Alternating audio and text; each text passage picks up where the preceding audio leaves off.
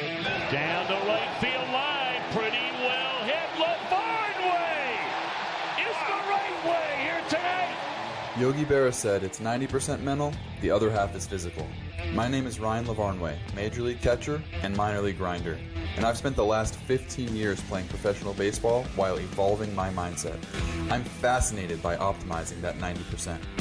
In this show, I'll talk to elite athletes and mindset coaches about what makes them tick and how they've overcome obstacles in their own careers on the way to finding success. This is Finding the Way.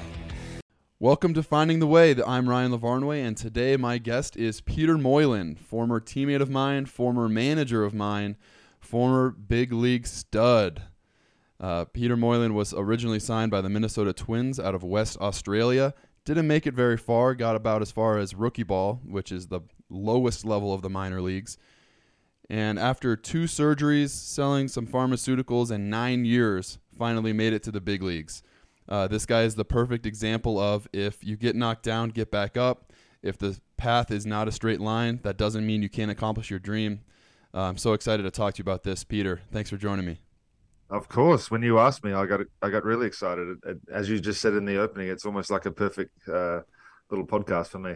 So let's get into it, man. I'm excited to tell my story again. Yeah, 100%. So I was just with you in Australia recently playing in the Australian Professional Baseball League. It is not the most popular sport in that country. No, it is definitely not. So what drew you to baseball in the first place? So my old man had come over to the States for a business trip. He was in real estate, and there was a conference in Houston, Texas. So he goes along, does the conference, and part of the conference was to go to the Astrodome and check out a baseball game. He saw it, fell in love with it, brought me a glove and a bat home, and we just found the local T-ball spot and just progressed from there. Started playing T-ball. We don't actually, well, back then we didn't do coach pitch until under 13s. Oh, wow. So yeah, when that was a nightmare. So we were a little behind in our development as far as hitting goes. And I wasn't that good to start off with. I couldn't make a state team until later in life when I was in the under 18 team. So I guess I was a late bloomer. Yeah, man, it's been a roller coaster ride from the start, honestly. So you end up making the state team at 18. How do you get signed to go to the Minnesota Twins and come stateside? I was pitching against the local team at the under 18 national championships, which is something that happens every year. There's a 18, 16s, and a 14 national championships, and there's usually scouts from every team watching guys and seeing what's going on. So Howie Norsetter was a scout for the Minnesota Twins, and he was there watching me pitch against South Australia. I was actually a shortstop, but I was pitching this game, and I gave up a base hit to the first hitter of the game, and then went the 7 straight innings without giving up another hit. Wow. So pretty good performance. And then actually he left to go watch the other age groups, and my next outing was horrible. So lucky he missed that, because I don't know if he would have signed me afterwards. But then he signed me, and I went over to the States and had my first 3 years of I guess you'd call it pro ball, but I didn't think it was in my head. Okay, so you get released from rookie ball, which is much more common than people realize. People get drafted, they think they're going to make it. It's like half a percentage of people that even get to pro ball ever make it to the big leagues. You were one of the 99% that doesn't make it. You go back to Australia, you're selling pharmaceuticals, and you continue playing in the Australian professional league, but you're playing first base, you're playing shortstop. I am. And you end up having 2 back surgeries. Yeah.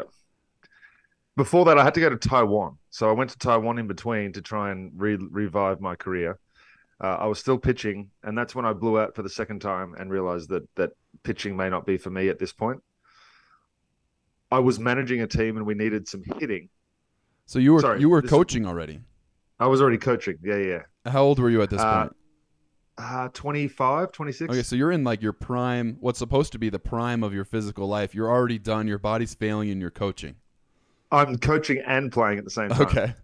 Yeah, so I'm playing first base, as you said, but we needed some pitching this year. So I decided, this was after 2 years of not pitching at all, and I decided to give the little drop down angle a try, because in theory, I've been able to swing viciously for 2 straight years. and not have an issue. So I figured if I could use the same rotational concept with my throwing, then I might be able to still pitch. And I dropped my arm angle down, gained more velocity than anyone's ever gained in their life. Nothing to do with the pharmaceuticals, just to clarify. And yeah, so it was almost like I found my natural slot. And I was pitching at that point. I was only pitching in local games, and I don't know if you went and saw a local game while you were there, but the standard, it was a beer league. It was just grown men that had either stopped playing professionally or are trying to keep young guys trying to keep playing professionally, all mixed together. And yeah, I was throwing the ball really well. And then Deeble was actually the Australian manager at the time, John Deeble. He was watching me pitch and wanted me to come try out for the World Baseball Classic team. Yeah, Deeble, who was our pitching coach together with us when we were in Australia last couple of months ago. So you decide, I'm going to throw sidearm because it doesn't hurt as much. And all of a sudden you're throwing 94, 96 miles per hour out of nowhere. Out of nowhere. I originally topped out. I was that standard right-handed, over-the-top 88 to 91 guy when I was in rookie ball. I felt comfortable enough from that arm slot, but then obviously it didn't progress. So, but I honestly think that just happened to be my natural slot. I had to develop something other than the fastball. When I signed, I did. Right. I had other pitches that I messed around with for the World Baseball Classic, but it was mainly just grabbed it by four seams and let it rip and let it do what it was going to do. And that got me to the point where pitched against Venezuela in the Classic, and then the Braves signed me the next day. So the Braves signed. What's going through your head at this point? You're like, did you feel like you had failed? Did you feel like you were never going to pitch professionally in the States again? I squandered any opportunity I thought that I'd had. Guys don't get second chances, especially from Australia. Early on, it was a visa issue, and then it just became the fact that, if you'd been given a chance to go there at 17, 18, 19, whatever it ends up being, you don't get a chance to go back at 27. That just doesn't happen. So I had spent the last 6.5, 7 years of being out of professional baseball thinking that dream was over. I had to find something else. And then I'm a pharmaceutical rep, and I'm in Orlando, Florida, pitching for Team Australia, which I wasn't even on the radar for Team Australia for the longest time. Yeah, you kind of came out of nowhere for that too. Came out of nowhere, and then I'm trying out for the World Baseball Classic, pitching for the Team Australia against Venezuela, who had Maglio Ordonez, Miguel Cabrera, Bobby Abreu, like some of the best hitters in the world at the time. And I'm doing okay. So the next day, the Braves come up to me and they say, "We want you to sign." And I'm like, "Okay, well, I've got a pretty decent job. I've got a family at home. What do I do?" And I knew in my heart that I couldn't continue.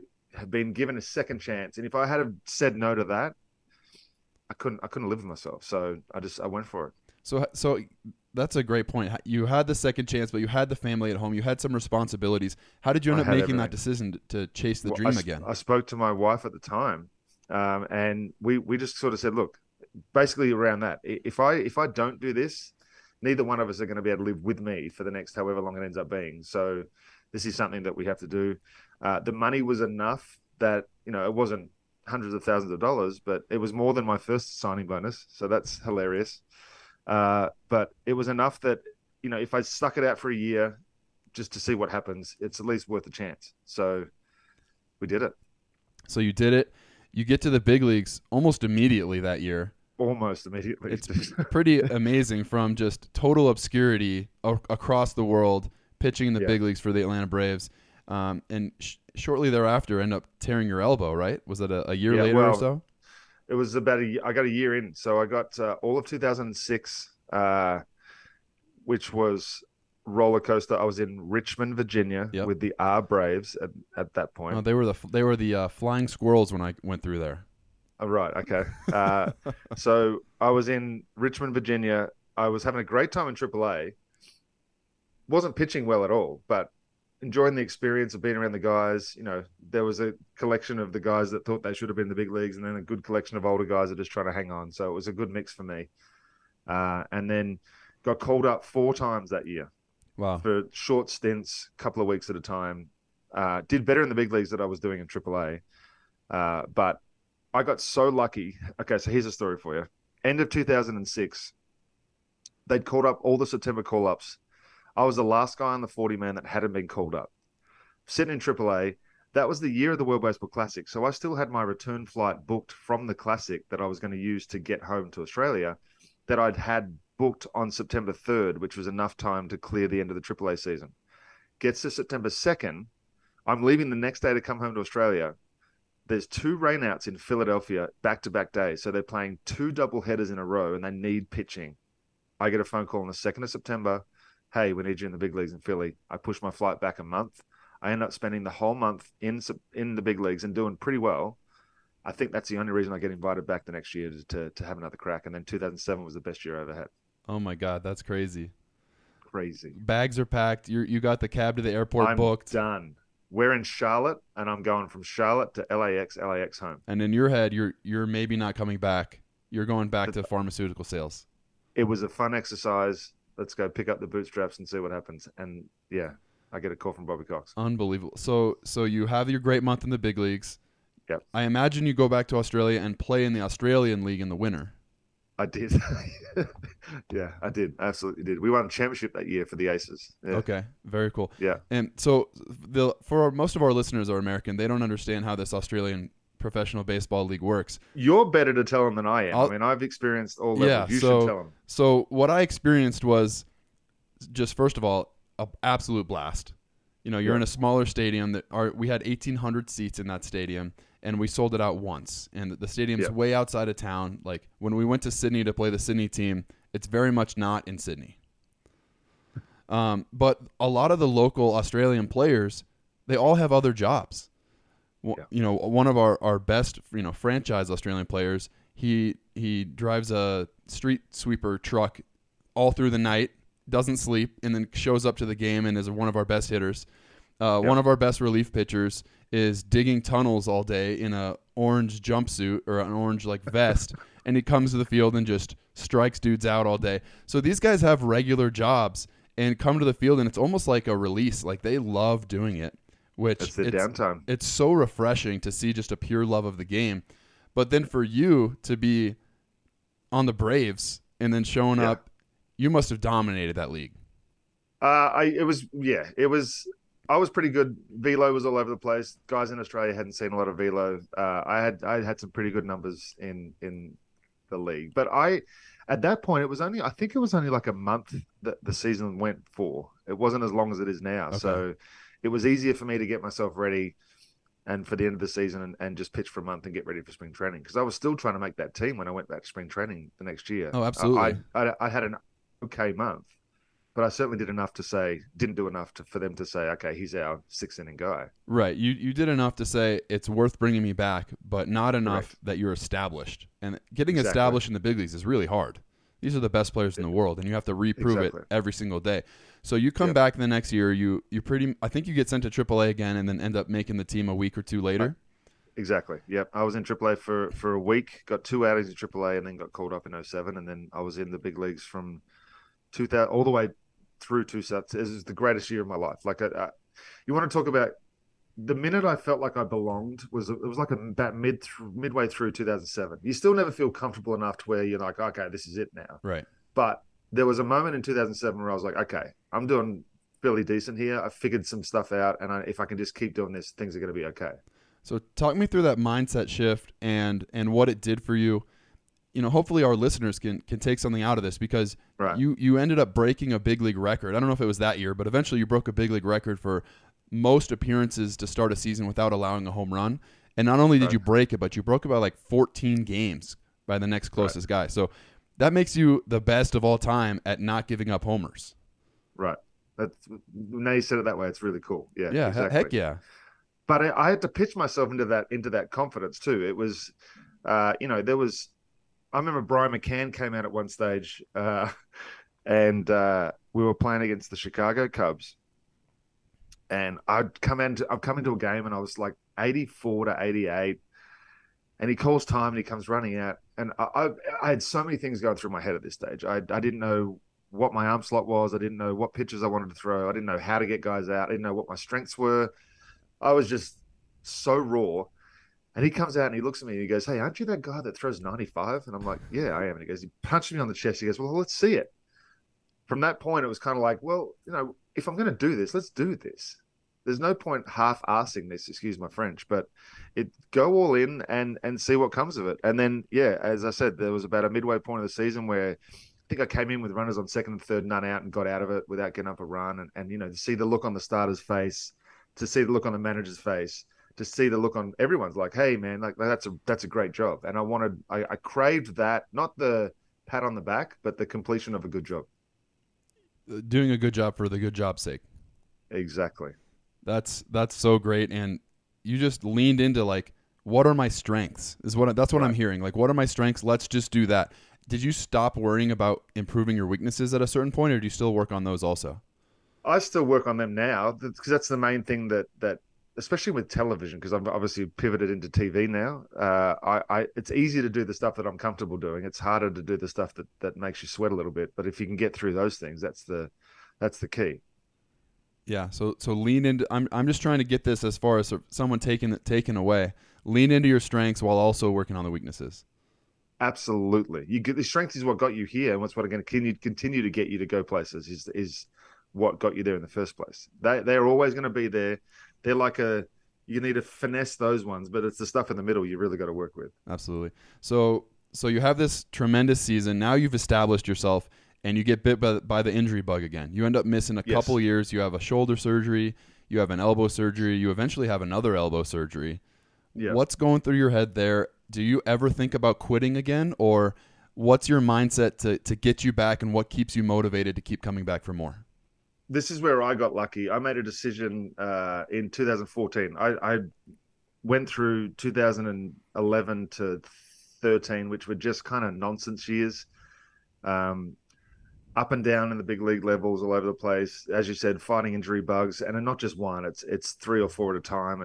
I blew out my second elbow. I had another back surgery in between that as well. So it was just a whole lot of things that were going on. And then I made the decision to cut out alcohol in 2014.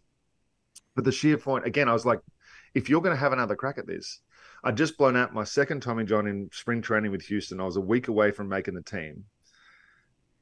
I then go from being guaranteed $1 million to making $850 every 2 weeks on workers' compensation. So I was like, okay, that's a bit of a change. Yeah. And then I had to rehab myself as well. So because I wasn't affiliated with the team, I was having to go to sit alongside hip replacement patients and do my own elbow rehab. So that was a bit of a nightmare. But eventually 2015 rolls around and I get a phone call from the Braves and they say, hey, have you ever thought about coaching? So I'm like, okay, I'm at that point in my career now. I mean, and I said, yeah, I mean, I didn't know what was happening with my arm, whether I was going to come back at all.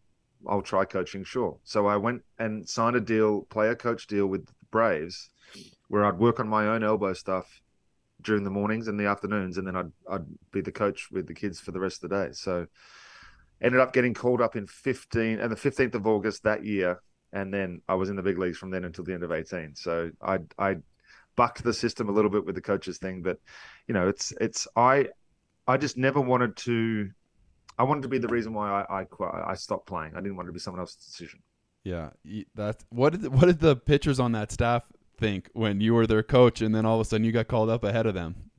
I was in rookie ball, so they were just excited. I was literally going to be the A-ball pitching coach, the short season A-ball pitching coach that year in Danville. But I just had a great time with the kids. I found myself sitting there coaching these kids and talking about stuff that I'm like, oh, well, you could use that. Well, you can use that.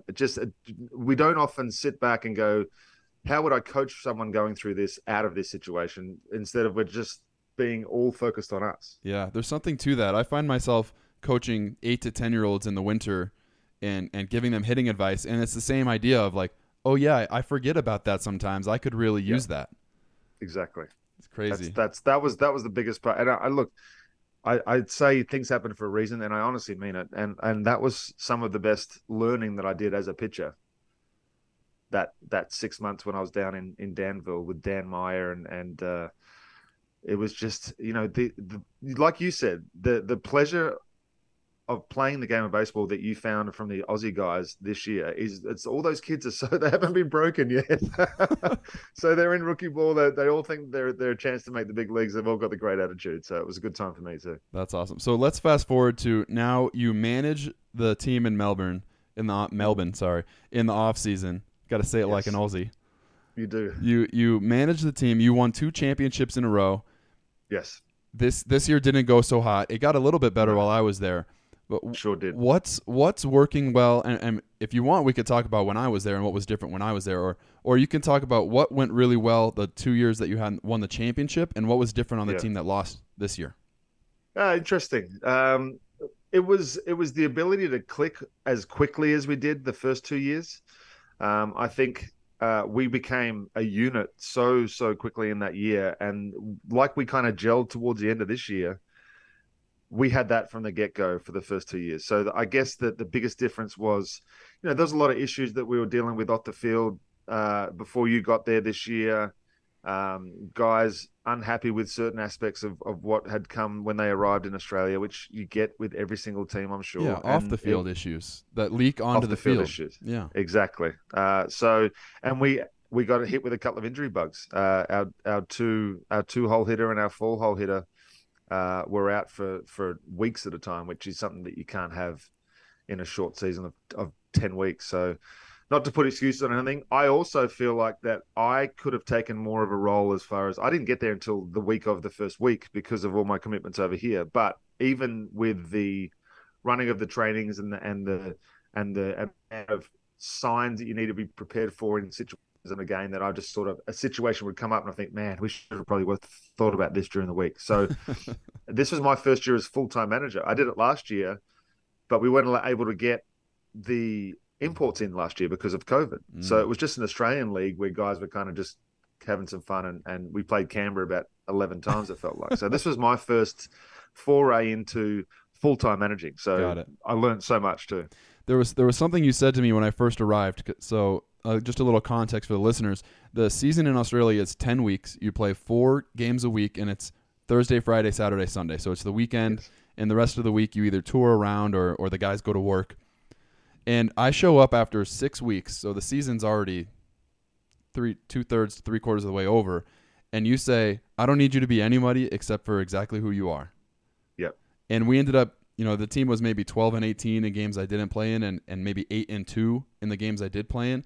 It's not because I hit 500. I hit about 270. I had a couple big hits in there, but it was something about the way I just started yelling at everybody in like a fun way. Yep. Like, right? It was just like a let's do this together. What did you see from the managerial perspective in that? Exactly what it was. Everybody seemed to kind of relax, and it almost was in time with looking at the scoreboard and thinking, looking at the standings and thinking, oh man, we're almost out of this. So it was almost, let's play with house money. You came in screaming at everyone. Everybody kind of relaxed a little bit and realized that, hey, we were a chance to do something here. And it ended up turning out that if we had won our last 4 games, we would have made the playoffs, which is obviously, then you look back at the season and think about all the games that you blew. And it's even worse in a shorter season because, over the course of 162, there might be a handful that you're like, we probably should have taken those. If there's 2 or 3 in a 40-game season, that's going to crush you. So, you're absolutely right. We just grabbed a hold of an attitude of why not, let's just have a crack at this, all of us together. And it was a really, really fun few weeks, honestly. And you know what? I just heard what you said echoed in what you said about making yourself the best you could be earlier in your career, of like why not just lean all in and just do this full go? Exactly. It's hard to manage that many personalities too. That's the other thing that I found, is that when you're dealing with 22, 24, 25 different guys, everyone's different. Yeah. And I used to sit down when they do all those psych exams when you'd make a certain team and you have to fill out forms and you'd find out whether you're a Mozzie or whatever it was, and there'd be 4 different quadrants. I'd be like, man, this is such nonsense. But I get it now as a manager. I want to know how I'm supposed to approach you and how you're going to take what I have to offer best. And how to offer it in a way that they're going to receive it. Correct. 100%. Some guys like getting yelled at. Some guys, if you yell at them, you'll never get them back. True. So it's I understand the nuances to managing people now a little bit more too. And I'm not going to say I'm an expert, but that's I'm learning every single day. Well, you're getting there. Thank you so much. Before I let you go, I always ask everyone one thing at the end of the episode. If there's a kid out there that either has an injury or maybe sees a roadblock in their way to accomplishing their dream, you've been the perfect example of someone that doesn't let anything stop you. What advice would you give to that kid or that young adult that really wants to do something special but can't see the direct path to get there?